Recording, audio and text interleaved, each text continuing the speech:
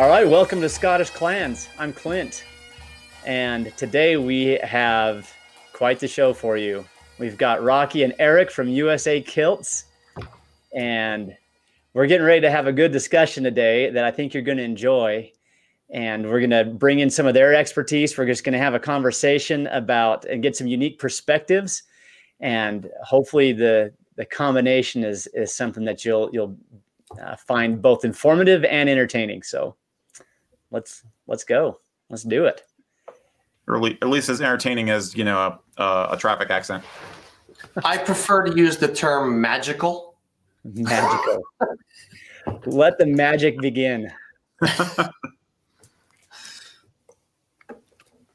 Cool. So dive in. Hey.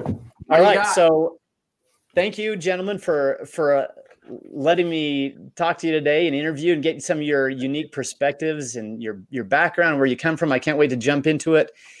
And I think the value here is, I come from a certain angle on Scottish culture. It's a very specific, very niche angle.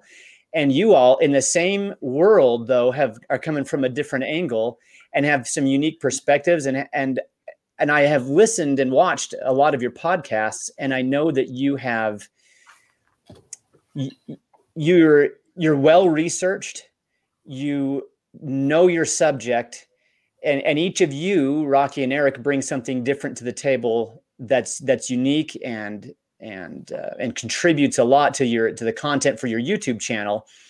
And so I can't wait to get into this discussion and hear some of your insights and things that you guys want to talk about that my listeners have not heard yet. So thank you for doing this. Not a problem. Thanks for having us.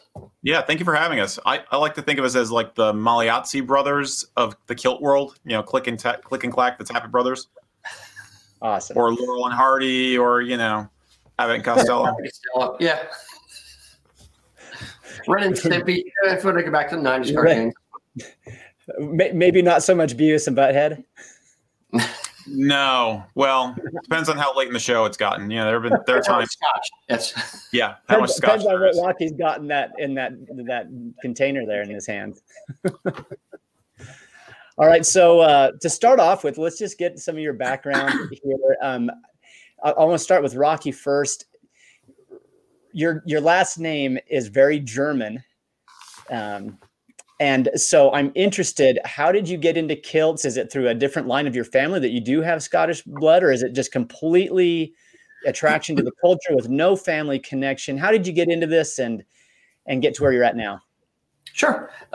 In my mid-20s, I had my mid-20s crisis, as some guys do. And I was kind of hard on myself, had a journal, and I was, ended one journal entry with, am I a man of my word? Do I care what other people think of me? I've always wanted to wear a kilt and never had the guts. And I just put down my pen and I was like, that's it. I have to go out and buy a kilt. I need to wear a kilt, period. I have some Irish heritage in my background, some English heritage in my background, not really Scottish necessarily, but it's something about the kilt, something about bagpipes, something about Celtic culture, Gaelic culture, just speaks to my soul, so to speak. And it's something I just had to do. I really wanted to get into it. I really wanted to just experience it and jump in. I'd always gone to Celtic festivals. I loved Irish bands, Irish punk bands like Dropkick and the Real Mackenzies and stuff like that. And I had to do it. I don't know how else to put it. It was something I had to do. So I had a couple of thoughts while you're telling us that. One is, so I think that's important, especially for a lot of my listeners and your followers on YouTube, that you don't need a direct, strong link ancestry-wise to this. You can come in from any angle, and we have enough freedom in this country where if you like it, go for it. You don't need to show a pedigree chart and saying, hey, see right here, my fifth great grandmother. You can just, if you like it, do it. So that's cool. And the other thing is, do you know what part of Ireland your family came from? Because if it was Northern Ireland, there's a halfway decent chance it might be Scottish after all. Not Northern Ireland, no. But okay. Very good point. Very good point. Okay. All right, great. And Eric, I think we'd like to hear the same from your background. The exact same story. I can just The copy what exact same Rocky story. I said. just want to see how well you memorize things. See, when I was in my 20s, I had I had this moment where I needed to write something down about kilts, and I can't remember why. Exactly. I got into kilts differently somewhat. I mean, I basically got into kilts because I ran into contemporary kilts first, utility kilts. I was into getting into very much a modern primitive kind of a lifestyle back in the late 90s, early 2000s. And I was looking for ways to get more of an earthy, kind of an outdoorsy, rugged and practical vibe into my life. And I found utility kilts first. And it wasn't until later, like maybe 3 or 4 years later, that my sister had mentioned, yeah, well, theoretically, we got Stewart's on mom's side and Campbell's on dad's side. And I'm like, oh. And so all of a sudden, what had been just kind of a modern experiment for me in, doing something that was, practical and also earthy became historical and genealogical. So it's kind of melded over the years. I'm definitely more into the traditional stuff now than I am into the modern stuff.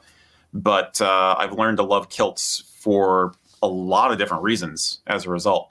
So I kind of fell into working at the company with Rocky because I was doing the stay-at-home dad thing for a while, and I needed a couple extra bucks.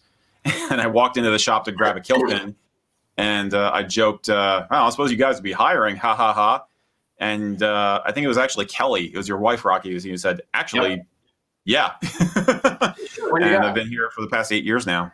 So what role did you come into the company doing? Is it the same thing you're doing now, or do you start off doing something sales. else? Although I have my degree is in English and public relations writing specifically, and also anthropology. But I came in basically loading boxes and unpacking kilts and stuff like that. Oh, great. So we all started at that point, and it's where one of the things we do is like everyone does everything, or at least to start off doing everything, and no one's above doing any one job. Yep. In the shop. Yep. Classic small company. Yep. Outstanding. Great. So, that might produce that what you mentioned there, Eric, produce an easy lead into some of the things that a lot of people are thinking about when they're first thinking of buying a kilt, whether they have the background or not. And you did have the background. I'm just curious, which tartan did you go with? Did you go the Campbell or the Stewart's? Stewart, definitely Stewart. I don't have any problem with having Campbell's in the background, but we tell people that you should go with the patrilineal side where possible. I mean, that is the most traditional and conventional way to go. But I just had more of a sense of the heritage on my mother's side, actually, because my father's side, the Campbell connection is a little looser. It comes through my grandmother, and mostly, you can guess by the last name of Munson. Most of my father's side is like Norwegian. So the Scottish English line is a lot stronger on my mother. So I went with a Stewart. Awesome. That is interesting. The Scandinavian Scottish connection. You go out to especially to the Northern Isles, Shetland, Orkney out there, but quite a bit in the Hebrides, and in some other spots in Scotland too. You do see a fusion. And I think it's ironic, and this is a little bit of a tangent, but I won't spend too much time with it. But the area of Scotland that people are going to today to pull Gaelic into other areas of Scotland is the most Scandinavian influenced Gaelic that ever was in Scotland. Absolutely. And that's where they're going to save the language, is out to those areas. So that's interesting. So that's cool though. And it's very authentic to the Scottish experience. So you chose to go with the Stewart, and you explained a little bit about how that decision happened. And you say you also started with the utility kilt side of things, but you said you've kind of migrated toward the more traditional stuff. For those people who are coming into this and they're not aware of that there's anything other than a kilt is a kilt is a kilt. Can you maybe give a brief rundown of what's out there today, and maybe we can talk a little bit about where kilts come from, how, and that would lead right into where tartans and how do we get tartans, and then period, and then get into specific clan tartans and do you want to kick off, Rocky? Sure. The kilt evolved over time. It started as just a big piece of cloth that you would lay on the ground, hand pleat, put a belt underneath it, wrap it around you, whippity doo dah, strap it over the shoulder, done. It was kind of an all-purpose garment. It was a sleeping bag. It was a cloak. It was just at the bottom, you leave it folded down for the bottom half. So it's just, no shirt kind of thing. Eventually the evolution, and that was the feel of more. Eventually it was kind of cut in half, if you will, and became what's known as the feel of beg or the little kilt. Then it kind of became tailored over time, and it kind of evolved to what we have today. We're currently on the market, what Eric got into, the utility kilt thing, started really in the late 1990s with a company called Utilikilt. And on a weird parallel path, a company in the UK called 21st Century Kilts, where they were making traditional kilts out of solid fabrics or, snake skin, like weird things. But it was basically a fashion way to express heritage or to get into a kilt or that kind of thing. And that kind of struck out on its own and has evolved in its own way. It's not directly tied to heritage, but it's inspired by heritage. Other things in the market today kilts are generally very expensive. So what has happened with the market, especially in the UK and the tourist trade, is a lot of less expensive kilts all the way up to very expensive kilts. So it's a neat evolution where it's become not just a fashion thing, not just a heritage thing, but it's a mix of all of it. And there's obviously the heritage angle is still there, will always be there, will always be driven by heritage. But there's kind of offshoots where people take a little bit of it into a fashion angle, like McQueen or like Vivienne Westwood or whatever, or just want to just kind of put a fashion twist on it, or strip it of tartan and just do a utility kilt or a solid color with pockets and some weird stuff. It's an evolution and a tangential one at that. Awesome. Thanks, Rocky. Eric, do you got anything you want to throw into that? Yeah, I'd say what my mind goes to the community that's out there, and we have in places like our Facebook group, Kilts and Culture, we have people who come from both sides of that spectrum that Rocky was describing, and we have a lot of crossover in the middle. And I personally kind of represent that. Like, I will wear a utility kilt if I'm hiking or if I'm doing yard work and stuff. But if I want to be in town, so to speak, I will go for the traditional stuff.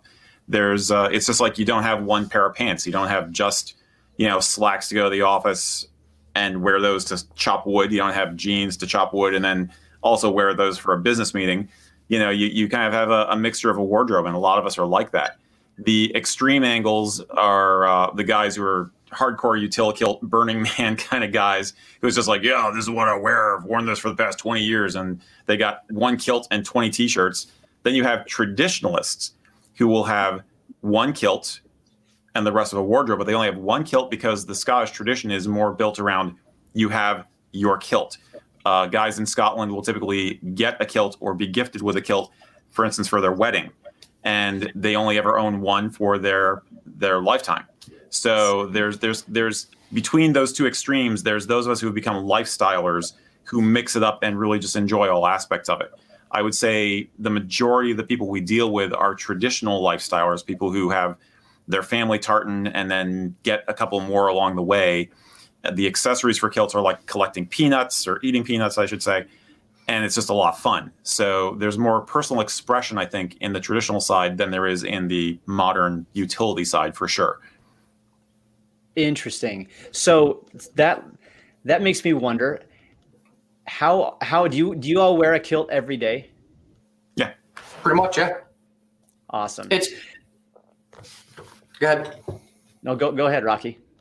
It's there are days that I say pretty much, because there are days if I'm going to be different horses for different courses. Like there's if I'm outside shoveling snow in the winter and I have 2 hours of work outside in the winter to do, I'm going to put on a pair of snow pants. I'm not that. I don't need to wear a kilt. It is not my only identity. It's, form follows function kind of thing. But at the same time, whether I'm, going to get gas or going to the grocery store, or whether I'm going to, shopping, or whether I'm going to work, I have a kilt on. Yes. Gotcha. That's cool. So for people who you all explained, I think really well, the spectrum of kilts that are out there.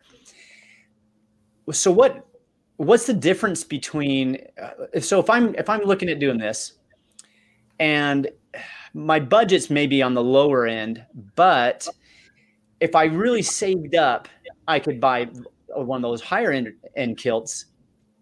What's the difference? What am I getting with a $100 kilt? And I'm not so much talking about the utility kilts, just a regular kilt. What's the difference between the lower end one and the higher end ones? Simply put, material and labor. So the lower end kilts tend to be synthetic fabrics. If it's a kilt that's coming out of Pakistan, which a lot of the lower end of the market is, then it's going to be acrylic type fabric. We have a kilt that starts in that similar kind of price point, 110, 120, that we use a polyviscose fabric. In our upper end, or the majority of most companies' upper ends, you end up with wool fabric, woven in Scotland, woven in the UK. That is the traditional fabric to use for kilts, and it's the price of the fabric is just that much more. And then you also have the labor component. So how much time does it take to make does it take 1 hour to make a lower end kilt, or does it take 20 hours to make a higher end kilt? Then you got to factor in, what someone's time is worth and that kind of thing. So just for my own personal curiosity, so what are we doing in the process of making a lower end kilt? Why does it take so much longer to make a higher end kilt? There's more internal construction to it. There's, you're doing straps and buckles on it. There's more pleats in it. There's more, you have to put a lining in it. There's different components that are involved in the process. On a traditional kilt, you don't see any of the stitching. So if it's hand sewn, it's sewn by hand, which is much, much longer than machine sewn. If you're looking at one of our upper end kilts, we actually sew it inside out, so you don't see any of the stitching. We use a machine, but the end result is the same as a hand sewn kilt. So it's just a lot more labor intensive, therefore costs more money. I'll be a little less polite than Rocky, because he's been very polite, and I'll say the difference really is quality. It is easy to buy a quote unquote kilt on eBay and places like that, and get something which is essentially made by people working in, I would say, very poor conditions in places overseas, and you're getting subpar material. It's not going to last, and it's basically made in a very much a chop shop kind of a assembly line fashion with not any attention to detail. The higher up you go, kilts are one of those places where you really do get what you pay for. Now you do have to be careful, verify who you're buying from, so you don't get ripped off. Sometimes tourists will get ripped off a little bit, because they'll pay too much for something which is not that level, because, they don't know any better. They're caught up in the moment. But generally speaking, you will get what you pay for. We will sometimes say that if you're getting started and all you can afford is the $50 kilt off of eBay, which is obviously made by some little kid in Pakistan or something, okay, that's a starting point. But don't expect it to last more than a few wearings. Don't expect it to look good when you get it. Don't expect it to be made to your personal measurements. But we all got to start somewhere, and there's no wrong way to get into this if you got a passion for it. But it's worth your time to try and ramp up as you go. Rocky, if I may steal your thunder a little bit, Rocky, he'll often say that if you're getting into this for the first time, the best thing you can do is save up as much money as possible to get the kilt and worry about all the other stuff later. Basically, get the absolute best kilt you can afford, because that's going to be the one that lasts. We're in a world, unlike a lot of other garments, where a kilt can literally last you your entire lifetime. There are cases where guys will pass a kilt down to their child, because they are that strongly built, because tartan wool is so durable. If you take care of it, it will last. The stuff you're buying for cheap, no. But again, you got to start somewhere. Yeah, and as long as your expectations match your budget, you won't be disappointed. If you're buying a $50 kilt, $100 kilt, you have to expect a certain level of quality, which is going to be different than a $500 custom-made to your measurements kilt. Right. I think that's between the two of you. I think you've provided a very good answer to somebody who's just looking to get into this and wants to understand what they're doing. I think you've given them plenty to make an informed decision about what they're buying. So that's good. Now, I got a little passionate there, I'm afraid. That's great. And I think it's very helpful too. So I might just take this opportunity to let everybody know that right now I am wearing a kilt that I received from USA Kilts here. So what's that? I said dun dun dun. Da-da. And I went for the mid grade. I didn't go with the 100, but I didn't go with the like the $1 billion one. I went with the 5-yard wool kilt, and I've had a really good experience. First of all, so it's my first kilt, and I was actually surprised at how much I like wearing it. I don't care if there's a soul around to see me wear it, or if I'm in a crowded marketplace. I like the way it feels. I don't know why. I don't know why this isn't more common. So, yeah. Where's the first place you wore it? Where's the first place you went out in public and wore the kilt? I actually went on a date with my wife. Was the first time I wore it in public. You know, and my wife, as you can see, she came in a minute or two ago. She does not come from a Scottish background. She has no vested interest in this. But she's pretty cool about it though. And we went out and she was just like, yep, that's my husband. So we went out, got a little bite to eat, and we were just, it wasn't anything grand, but it was just, that's the first time that we went out in public with it. And then just recently I play a little, one of my hobbies is I'm into bluegrass music, and I went to a little jam session. I play the guitar and sing, and I went to a jam session in my kilt because, you know, just a little head nod to the origin of some of those tunes. Yes. So did you get any, what was the reaction? Did you get positive comments, negative comments? Were you scared? Was your wife nervous? Were there other women hitting on you and your wife had to step in, you know? Well, I didn't have any negative, and we went to Walmart to grab a few things after we went to eat, and I did have a positive, hey, nice kilt from another lady. Now it wasn't in any kind of a inappropriate manner, but I only had positive.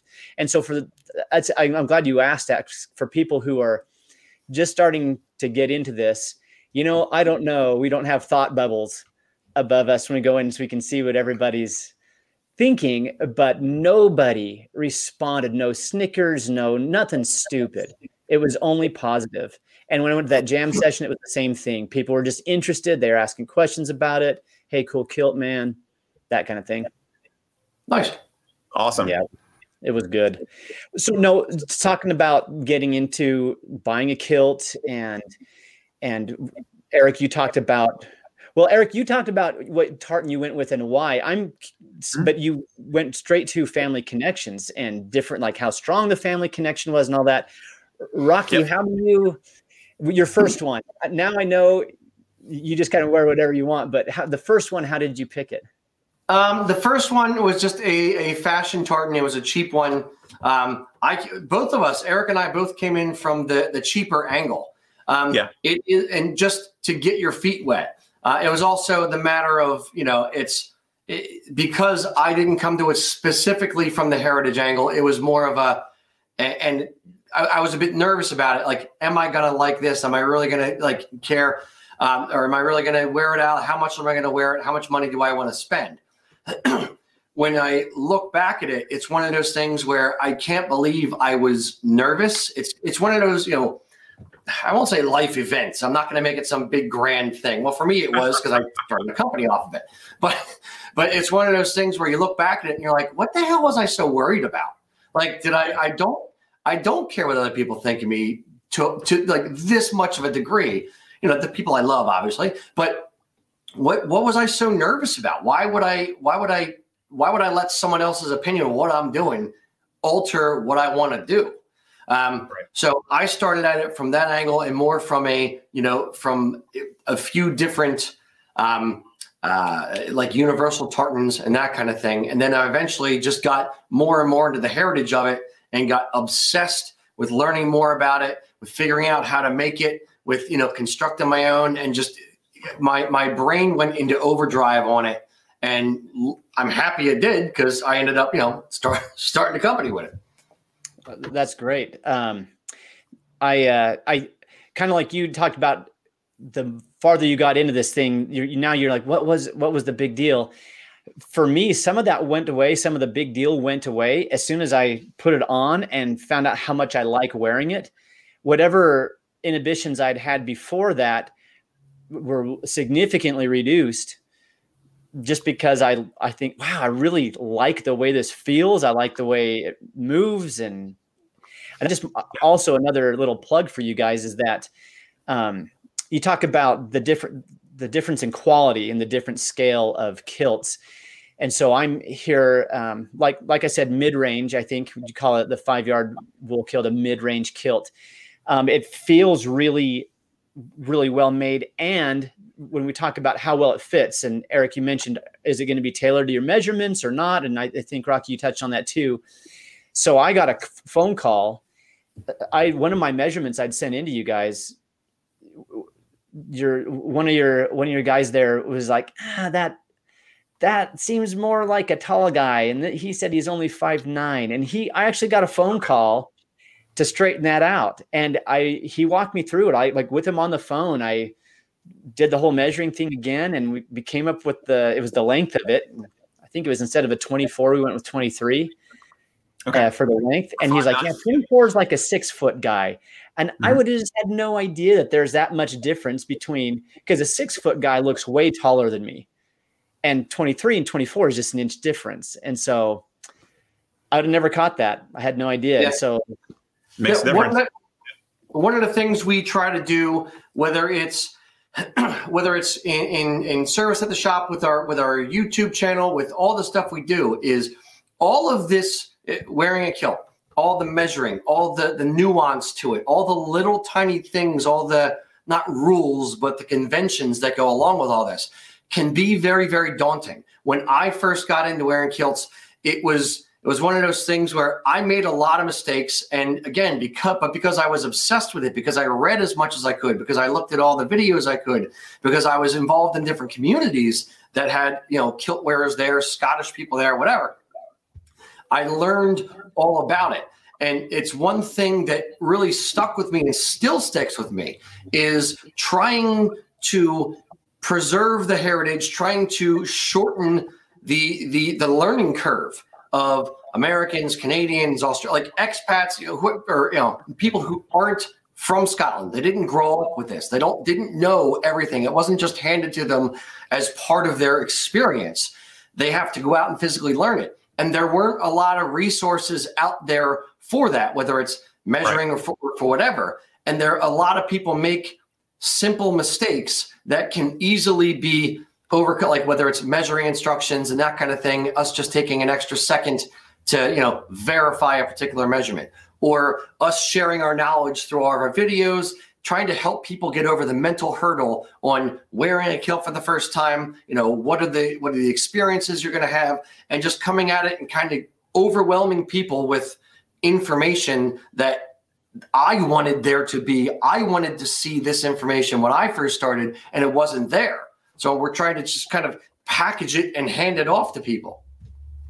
I think you're doing a great job of that on your YouTube channel. Like there's so much.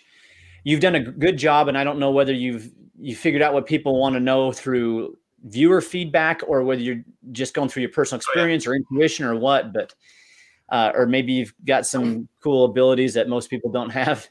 but you've done a good job of anticipating questions that people are going to have about kilts. Because I mean, to be just speaking my own personal experience on your YouTube channel, I'll be watching one of yours. Okay, I got one in here. You've got others.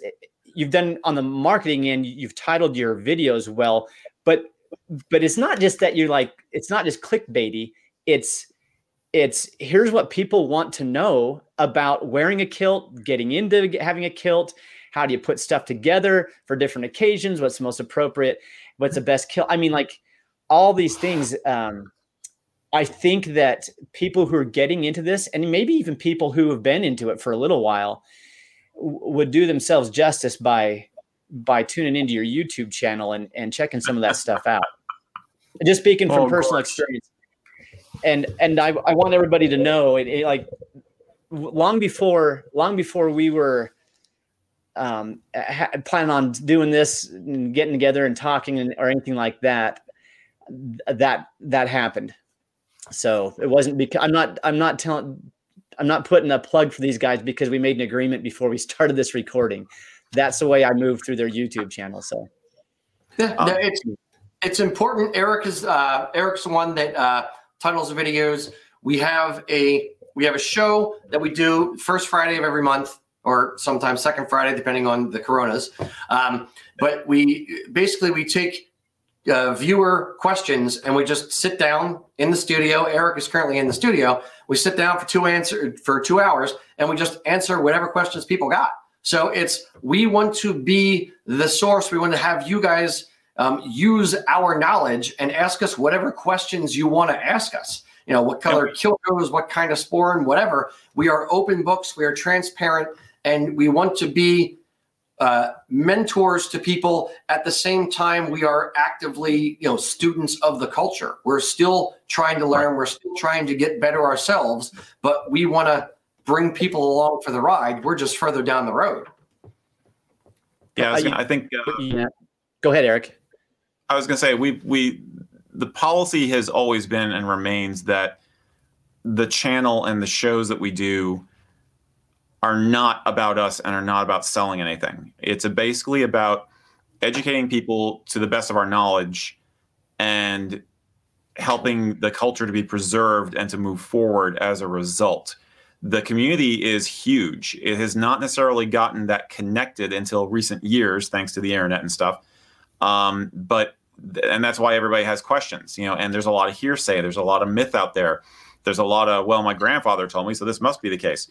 So we are often researching questions we get and verifying different sources if we get a question ahead of time. If it's off the cuff, then we either know it or we don't, and we'll tell you we don't know it.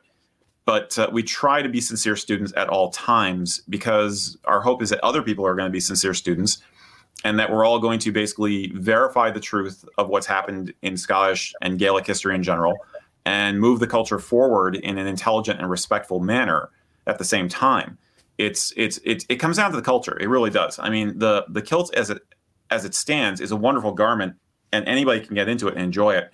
But as a fashion garment, it's fine. The people will find ways to wear kilts all over the world for years. But will Gaelic culture be also preserved and passed on? That's a thornier issue. So we want to make sure that we are giving the best information we can and learn as we go, so that everybody is contributing to the journey. Again, I'm getting passionate again, but that's kind of how I feel about it. So. And in the same vein, we are, while we're sincere students of the culture, while we are trying to preserve things and kind of package it and move it forward, we are honest about who we are, and we are very down to earth type people. We're not stuffy old dude. We're old dudes now. But we're not stuffy old dudes. We're still, we're trying to package it in a way. Now I sound marketing, but we're trying to package it in a way that, people enjoy watching us. We're not just two stuffy old dudes telling you how it should be done. This is the way you do it. There's no, this is the box. Stay in your box. Don't go outside. We're trying to, be relatable and understanding, and just, have a fun show, fun community, fun Facebook group, fun everything. Yeah. So like, go ahead, Eric. I wanted to throw it back at you, Clint, a little bit. I mean, when did you get into studying the clan history? Because from my perspective, you're kind of doing the same thing we're doing. You have a more of a focus than we do, I think. But what led you to get into doing the podcast? I don't know if I'm more focused than you. Maybe I'm just coming at it from a different angle. Because you guys have gone pretty deep into the kilt thing, and I've watched some of your. In addition to the kilt itself thing, I've listened to some of your YouTube videos or watched them that talk about the history aspect of it. And you seem that you've taken some effort to dive into it a little bit. But so when I was probably 12 or 13, I started to find my parents' book of remembrance.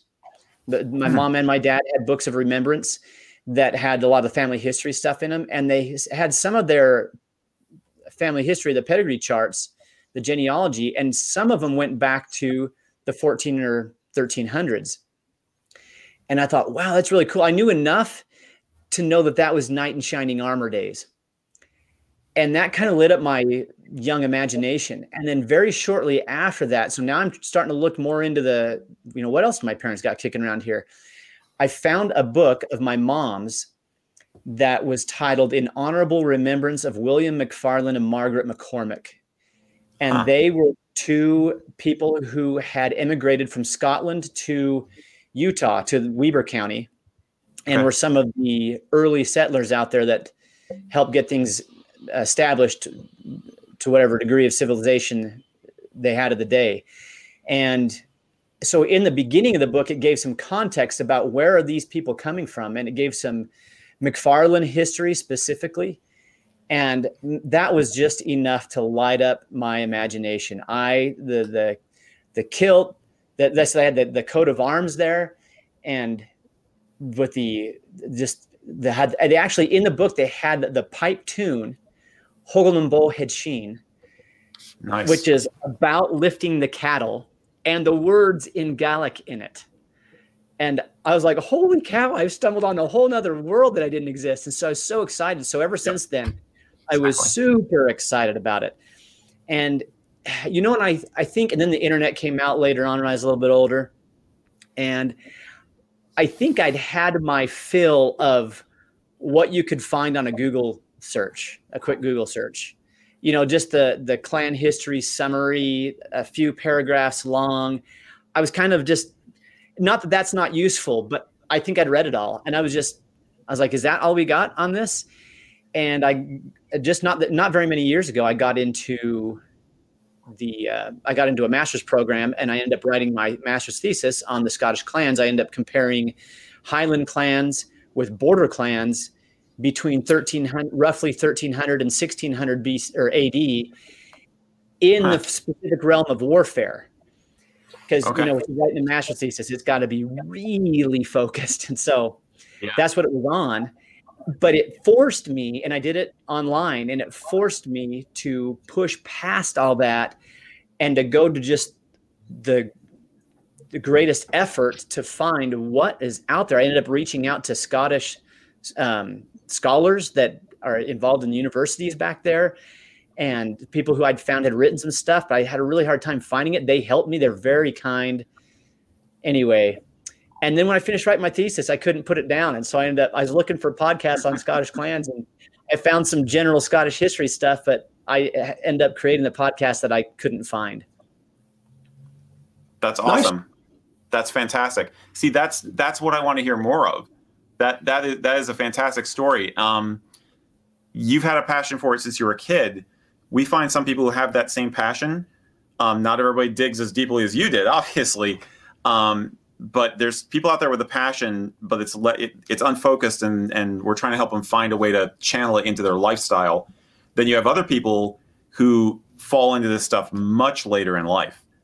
Like sometimes I got more into a lot of this stuff once I had kids, because then you start thinking about your past, and you think about your future, and you think about your ancestors and all that kind of stuff. You get that whole mortality thing going.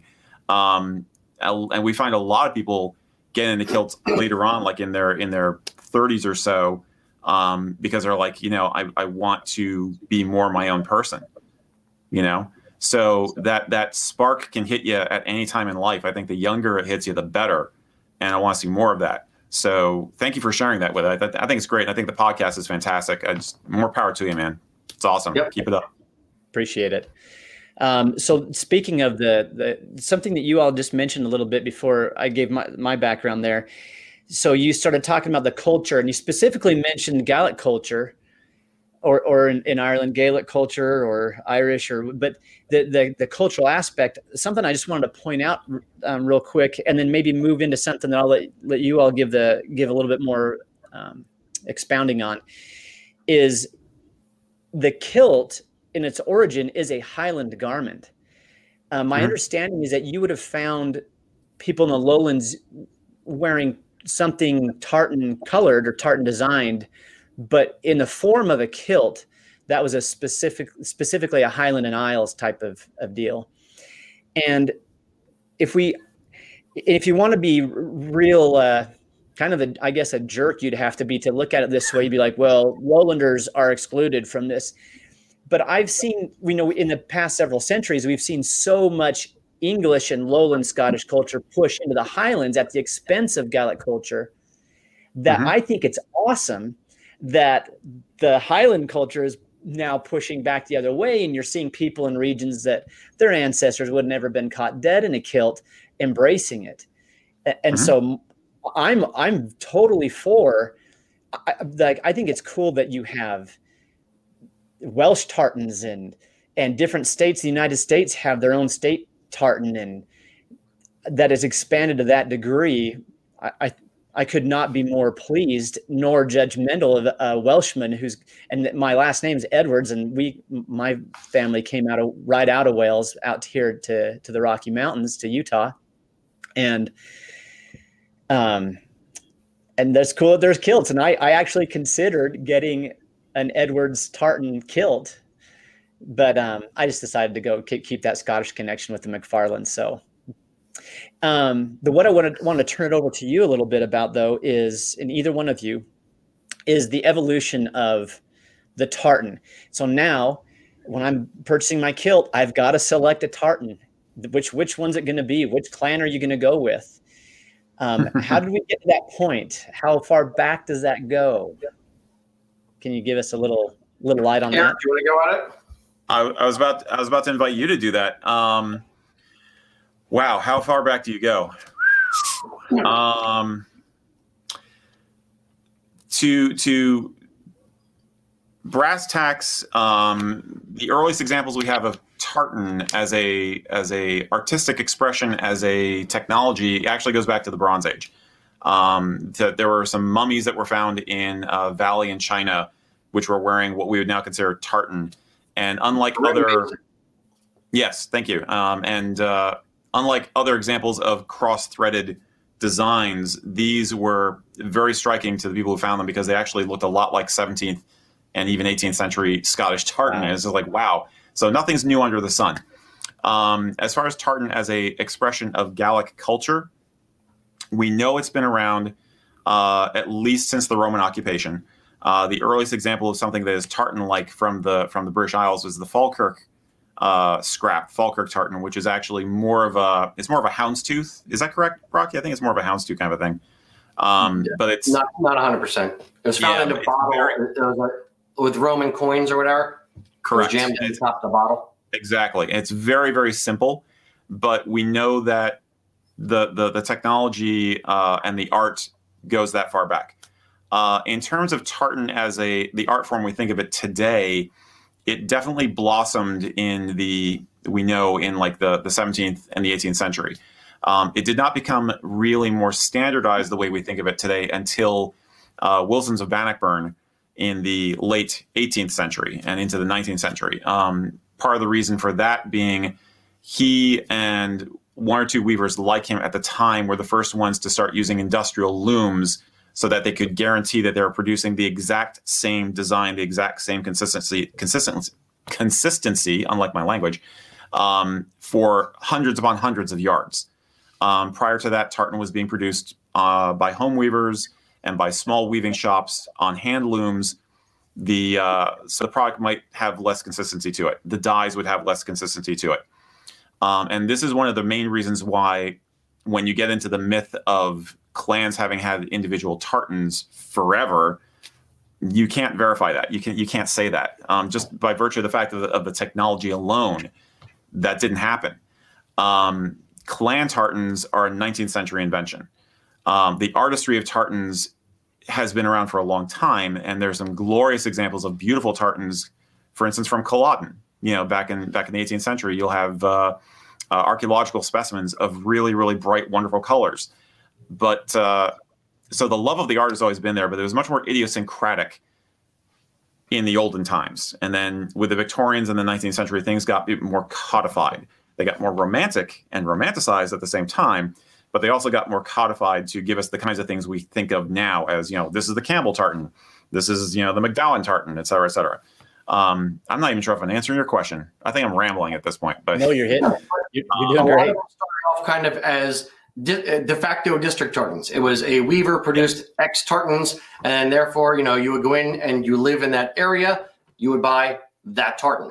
And then I saw something recently where through Sir Walter Scott and the all that he did with the royal visit to Scotland, basically what the invitation said, if you're going to come to the event as a clan chief, you must be in clan attire and Highland garb.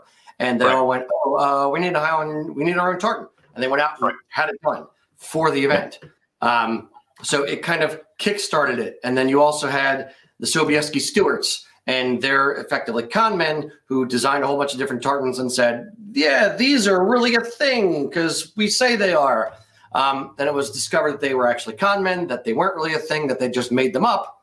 But through wanton usage, they ended up becoming the real thing. And a lot of the tartans that the Sobieski Stewarts put forth in the Vistorium Scoticum actually were then approved by clan chiefs to say, okay, that's our tartan now. So it's a neat, murky, cloudy BS history of how the whole thing started. And then, but through, time, and as I said, through wanton usage, it just became codified, and that's what it is now. So I always find it amusing. People said, no, you have to wear the clan tartan. That is only the tartan you're allowed to wear. But I'm going to go back historically and do the same thing that my ancestors did, which was pick the one I liked. This one's pretty. I want that one. That was effectively how it started, and then it just evolved. We are at a different spot in the evolution now, but that's how it started. It's funny that we would view it as more authentic and more legit if it had happened 400 years earlier, but happened the exact same way. Yep. So I think what you just explained might take a little, people get wrapped around the axle about which tartan should they be choosing. And I think with the way between your two explanations there, I think that people could loosen up a lot on it. Just like, I think the Chisholm tartan is cool looking, the hunting Chisholm or the faded ancient Chisholm or the modern or the dress or whatever, whatever. Choose something you like you said, Rocky, and go with it and promote the culture, because it's whether it happened in the 1800s or whether it happened in the 1200s, that's where we're at now. It's authentic. It's not old. The thing I'll point out is we are also there is every tradition is new at some point. And at some point, the clan tartans became a thing. I don't want to be so flippant about it to just erase the last couple hundred years of people wanting to wear their clan tartan, because some people do have that strong of a connection to it. Whether true or original or not, they have that now. And I don't think we should just dismiss that and say, well, the evolution didn't matter because that's what it was to start with. And I don't think that that's what we're doing, by the way. But there are different ways to come at it. And we just have to acknowledge that the way and the thing that you want to do and how you want to express it yourself may not be the way that Eric wants to, may not be the way that I want to. But as long as we are being sincere students of the culture, as long as we are wearing it respectfully and we're not dishonoring it and making a mockery of it, making a costume out of it or a Halloween costume out of it, it's fine. You're just coming to it from a different angle. Right. Absolutely. And yeah. just to go ahead, Eric. Oh, yeah, you go ahead, Clint. That's okay. Well, just to your point, Rocky, so that's, even though understanding the history behind it, I still went with a family tartan for my kilt. And so I did take that traditional route rather than just pick one I like the colors of, because there's a lot of them out there that I think the colors are cool, but I did choose to go with a family connection one. So I think however, whichever one they decide is fine, but they understand what you're doing when you do it. And I think that plays into a lot. There's an overlap here between the conversation that we're having about tartans and the conversation that we could have about clans. Because from that very point in history that you mentioned with the Sobieski Stewarts and a lot of those lists, to be more inclusive and bring more people in, they make all these sept lists, right? Yes. And you're part of this clan and this clan and this clan. And that's a conversation we're having on our end quite a lot. Is somebody was on a jewelry website and found that this last name is a sept of this other clan without any genealogical work behind it. And you know what? If you want to wear that clan's tartan, fine. Just be cognizant that if your last name is Nielsen, you may or may not be tied to the Mackays or the Mackays here in America. Or if your last name's Wilson, maybe you're a part of the Guns, maybe you're not. What part of Scotland does your family come from? Or do they come from? Anyway, just the awareness of it. At the end of the day, if you want to choose Gun, go with it. But unfortunately, with anything in today's world, so to speak, and now I'm really going to sound like an old dude. The easiest path to the end goal is what most people will take. There's a book we use called The Scots Kith and Kin, which is a good starting point. It's a good reference guide. And some people will come in and say, my name is Reed, and what tartan should I get? And we can look it up in the book, and we can just say, okay, your family was typically or heavily found in this particular district, or in Edinburgh or whatever. Or we could say, okay, Reed is a sept of Robertson, so you could wear the Robertson tartan. But if people don't do their own digging and they get something wrong, they have to know their own family history. We can give some guidance, but we are not genealogists. We are we love this stuff. We are merchants of this stuff at the same time, but you have to dig into your own family heritage and figure out what clan you're from. That being said, don't let it paralyze you. We've had people coming in the store or better example, people come up to us at festivals every single year. We're like, oh, I've done some more research, but I hit a roadblock here. I want to get a kilt, but I'm too afraid I'm going to get the wrong one, or I'm going to do something wrong. And what I would say to those people, I do say to those people is, then if you're that concerned about it, and without trying to sound like a sales dude, if you're that concerned about it, just get a universal tartan or do the best you can with the research. If you go back so far and all of a sudden you run into, a roadblock where the church burned down and all the records were lost, or a family member was adopted and you don't know the next step, then don't let that stop you from enjoying the culture, enjoying the kilt, enjoying your heritage. Do it in other ways. Do it by getting a universal tartan, or do it by, this is as close as I can get to my clan. You obviously want to do some research, but Yeah,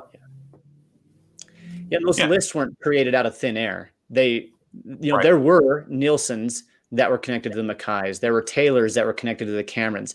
There's an element of legitimacy there. The question is, do you tie back into those, or how much does it matter to you that you do or not?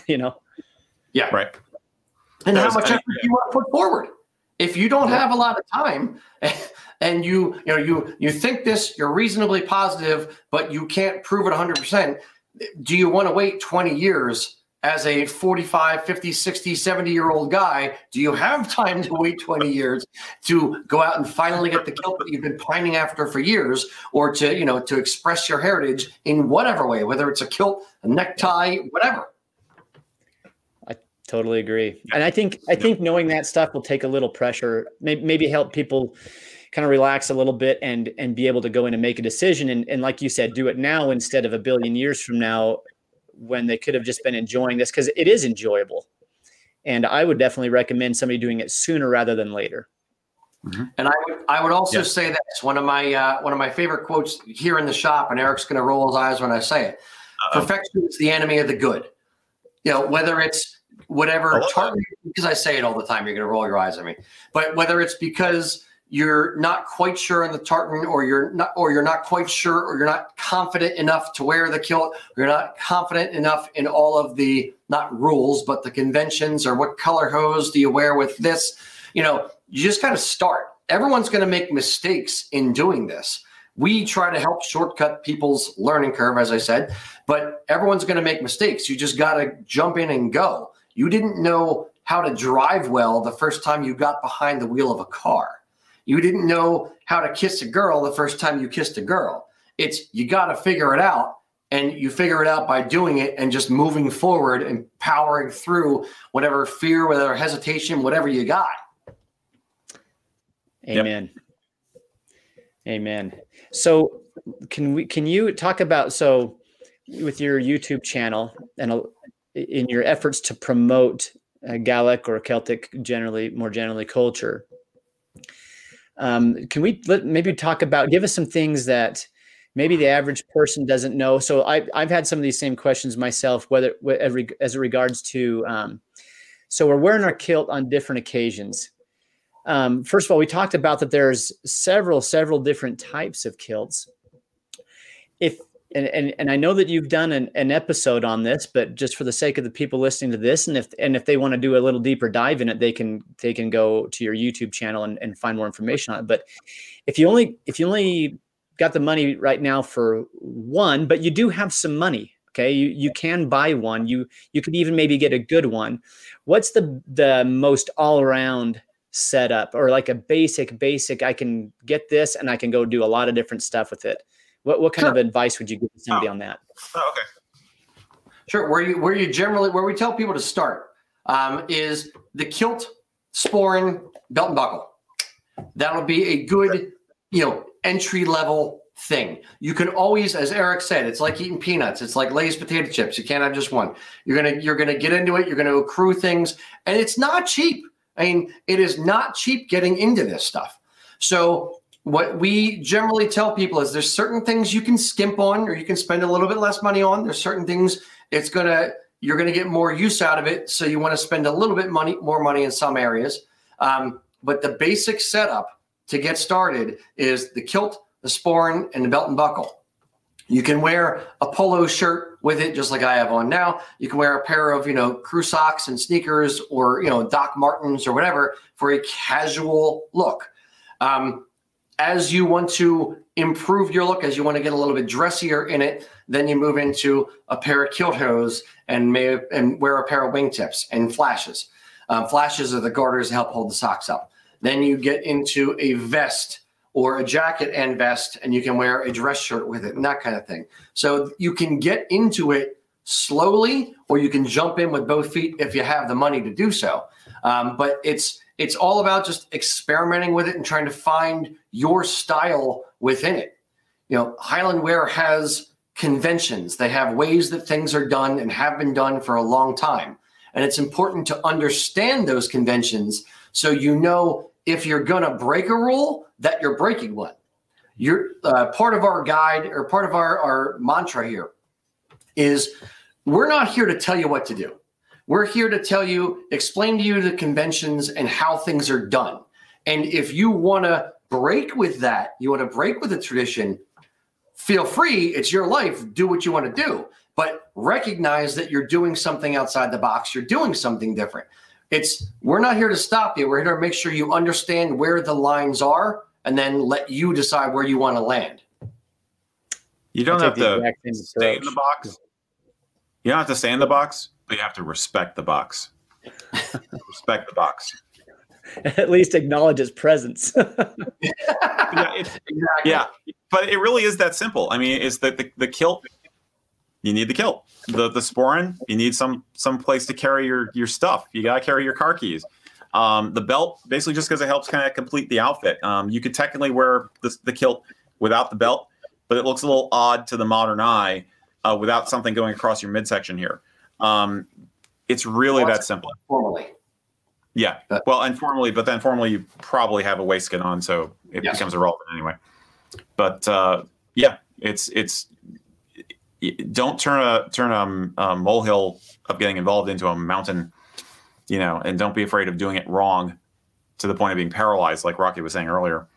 Yeah, and that's why there are communities of kilt wearers out there. As I said, as Eric alluded, we have a Facebook group called Kilts and Culture, named after our show. We do our YouTube videos. We do stuff on the USA Kilts Facebook page. All of this stuff is out there. There's all this information. There's a supportive group. There are supportive groups, plural, to help people learn how to do it, how to get into it, how to express their heritage, and in a supportive way. You're not good. Well, in some of them you might be, but most people don't ridicule you because not many of us, especially in America, Canada, wherever, not many of us grew up with it. We're trying to express it. We're getting into it. So everyone else is on that same journey. They're just further down the road than you. So let them, look back and help bring you up to speed. And then when you get there, you're going to do the same thing for other people. And the peanuts thing is going to keep going because you get into the kilts, you start getting into the history. You'll wind up getting into whiskey. You'll get into the food. You get into the music. I mean, it keeps going on and on and on. There's so much there to explore. So it's a feast. It really is. Just constant potential for learning something new. Yes. And so what you've pointed out there is there's no excuse for ignorance. There's gobs of information out there between your YouTube channel, between Facebook, and people who know what they're talking about, have been through the process, and are there to provide that information that people are needing, especially when they're new to this. Yeah, the world has never been more connected and more full of information and free information than it is now. So if you had a problem finding things 25 years ago, like our business and our entire none of this would be possible 25 years ago. It just wouldn't. Right. We couldn't have a business that size, not that we're huge, but the size that we do, based on, our location in Pennsylvania. You couldn't have had a podcast talking to, hundreds of thousands of people across the US on a, biweekly, monthly basis, whatever it is, to share this passion. And it's awesome how connected we all are and the power of this stuff that we have now at our fingertips, in our pockets, wherever, to be able to give us this information. It's really enriched our lives, my life, Eric's life, your life, everybody's lives. Absolutely. Gorge. Absolutely. It's right there. That was good stuff, man. You're right in the field. Glad we got that recorded. You can take bits and pieces out of that and put them in posters around your shop. Hang in there. Get those workers motivated. So what aspects of Gaelic or Celtic culture have we not covered yet that you think would be an important thing to cover in a show like this? Between my focus on Scottish clans, your focus on the expression of that in apparel, what have we not covered? I would say this: it is a living, breathing thing. And Scotland, I've joked around about this, and there's a great YouTuber called Sean. He has a Scottish podcast. I think he's from Edinburgh, but a lot of his audience is American. And he pointed something out, or I think he pointed it out. One of the things that's really, really neat is that Americans view Scotland through this historical lens. We view Scotland as a moment in time that stops in the 1850s, or 1800s, and nothing goes past Culloden and Bonnie Prince Charlie and the clan system, and that's how it is. And we think that's how it still is today. They are not that still today. They are an evolved. They have emails, not carrier pigeons. It's okay. We have this romantic view of it because when our families in America came to America from Scotland, that's when a lot of them left was during the clearances, and that's the culture that we have perpetuated. Think of it as kind of like cousins. That's where the family tree has a Y. where, they came over here and they continued it, whether it's in, the Appalachian Mountains, whether it's in, Boston, wherever it is. That was continued over here in a slightly different way and honored in a different way than it was over there. And with the Anglicization, with English culture and, kind of pushing out Gaelic culture, it became kind of bred out of them, for lack of a better term. It just kind of gets sucked out of what Scotland was, and it was kind of perpetuated over here. Now, Scotland is something different, and they are definitely rekindling their passion for their own culture, for their own history, and everything is, still moving forward in Scotland and their, potential for independence and that kind of thing.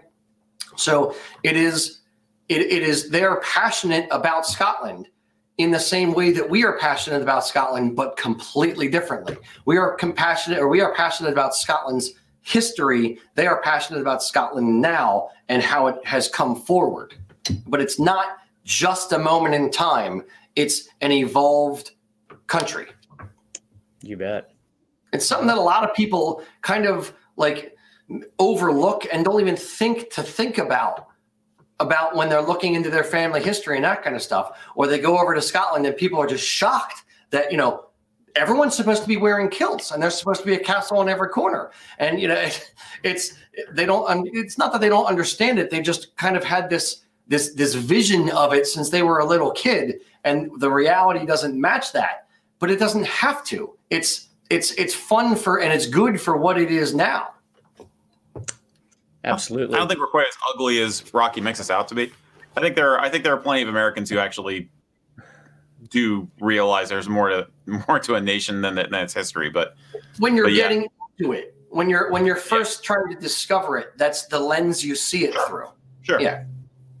Until your maturity in that subject grows and you've dived into it. I'm sure glad they have emails, because I wouldn't even got that master's thesis written. So.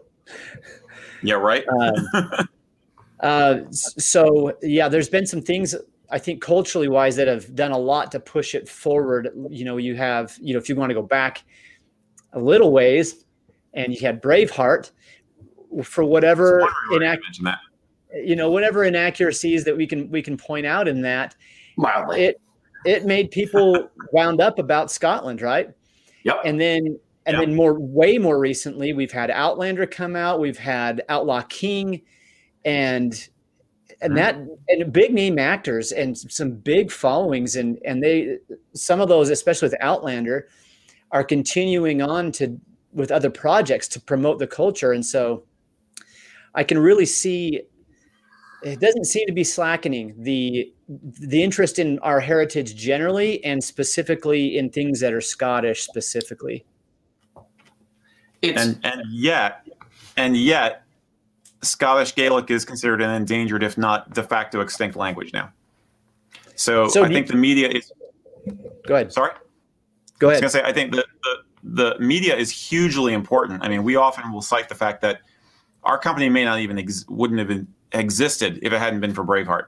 The Braveheart phenomenon back in the 90s was a huge boost to the tartan industry and the kilt industry and a lot of other heritage industries, tourism, Yep. And it really springboarded a lot of stuff which we now take for granted as having, actually, along with some problems, But sure. I think it's important for us to hold the media accountable.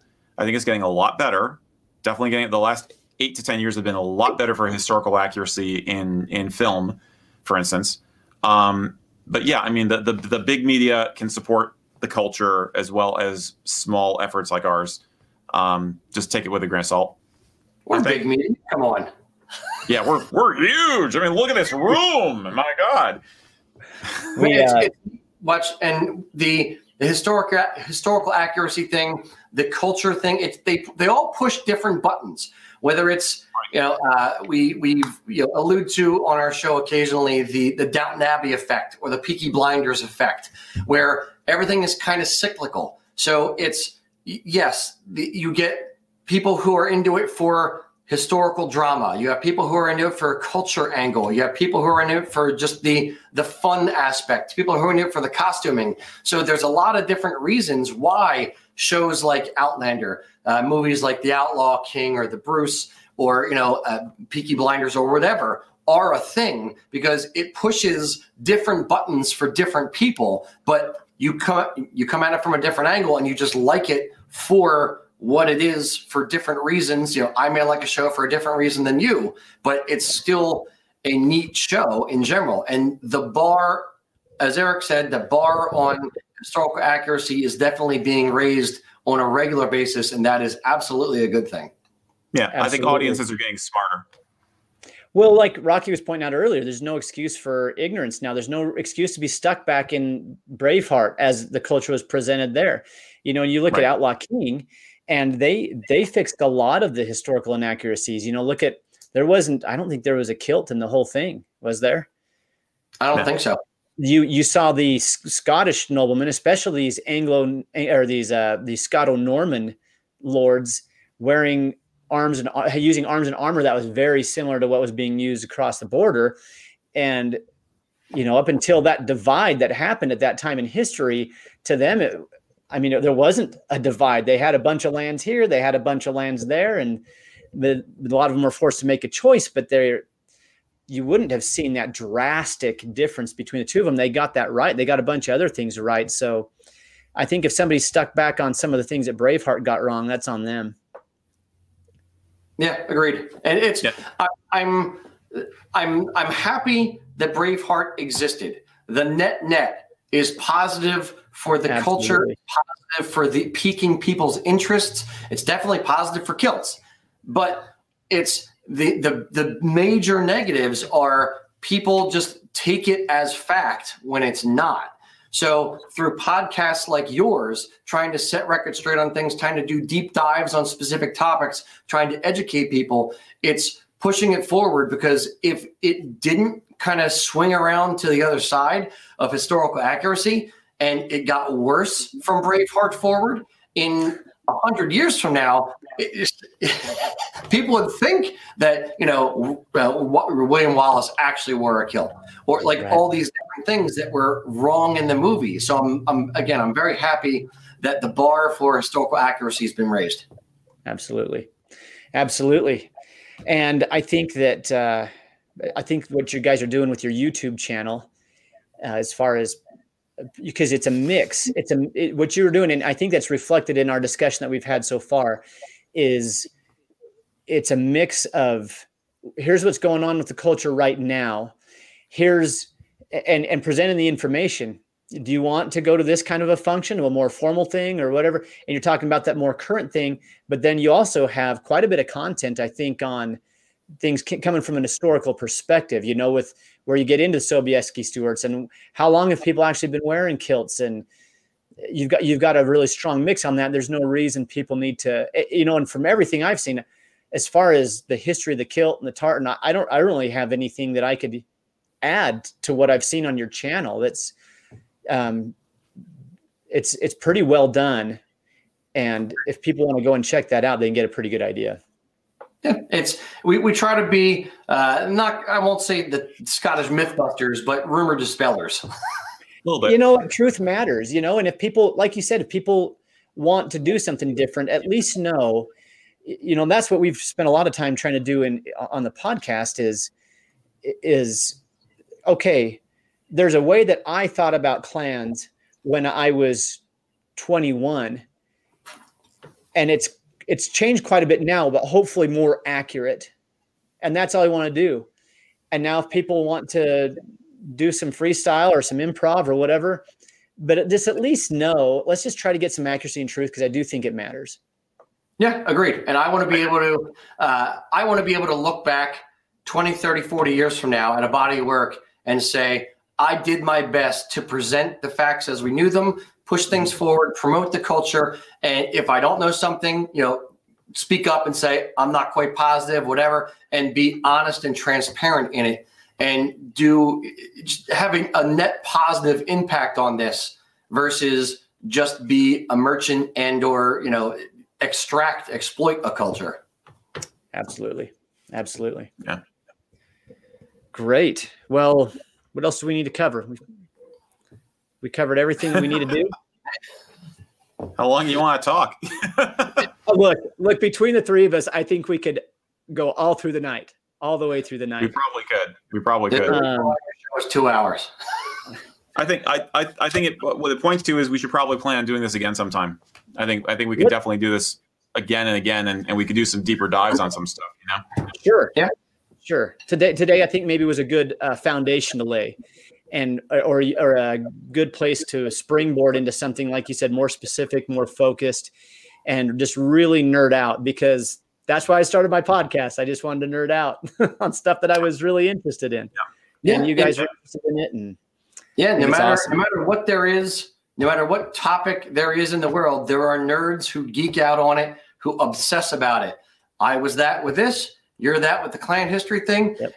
It's fun to do a deep dive on stuff like this and to really get into it and really figure out what you're talking about, and become a I won't say expert, and I won't call myself an expert, but to get really, really into it and be able to hold a coherent conversation at least. Yeah, cool. Right. Well, guys, I sure appreciate the time you took out of your evening. It's late there, so I appreciate it so much. I've wanted to do something like this for a long time. This is the beginning for me, for my podcast and the trajectory of my podcast. This is like the next level up. It's my listeners have just been listening to me just ramble on for 2 years now, and this is having a video quality, bringing other people in with some other perspectives and angles on this thing, I think has provided a lot of value for my listeners specifically. And hopefully it's been good for your following as well. Yeah. And it's always neat to be able to, suss out ideas and kind of explore topics with people with a slightly different thought process or knowledge base from yourself, or the same knowledge base, and to kind of arrive at some conclusions or different conclusions or whatever it is. You bet. I think that's kind of my parting thought that I was having back when you asked us what have we not covered. I think my parting thought based on that is going to be learn about kilts, learn about clan history, learn about social history, learn about art, learn about music, because it's like a lot of classes in university. What you're going to get at the end is a Gestalt understanding that's going to raise your spirit. There's a Celtic spirit. There's a Gallic spirit behind all this stuff. And you're going to understand that the more of these different things you sample, you'll like more topics, some topics better than others. But the trick is to sample all of it, so you really feel like you're getting that growth, that spirit out of it. And I think that's what we're trying to hear. Yeah. Yep. I think mentioning the spirit's an important part of this. There is a feel to this for sure. And I think it resonates with something down deep inside people, your ancestry, your heritage, there is something to DNA when it comes to this. I know there's a lot of other factors that play into how we turn out as people, but there is something in DNA, and there is a spirit that goes along with this whole topic that's fascinating and interesting and rich. And I think it provides our lives richness as we get into it and as we mature in our understanding of it. So thank you for contributing to that today. Absolutely. Yeah, likewise. Slancheva. Slancheva. Water. All right. So that's what we've got today for Scottish clans. Thank you, Rocky and Eric, for jumping on with us and helping us understand this whole thing a little bit better, and providing some resources and some things for people to go follow to dive into it a little deeper. I think people are going to be well rewarded for their participation with us today and for what you've brought to the table. So thank you. Thanks for having us. Thank you very much. You bet. Until next time, Marschen Leven Drasta.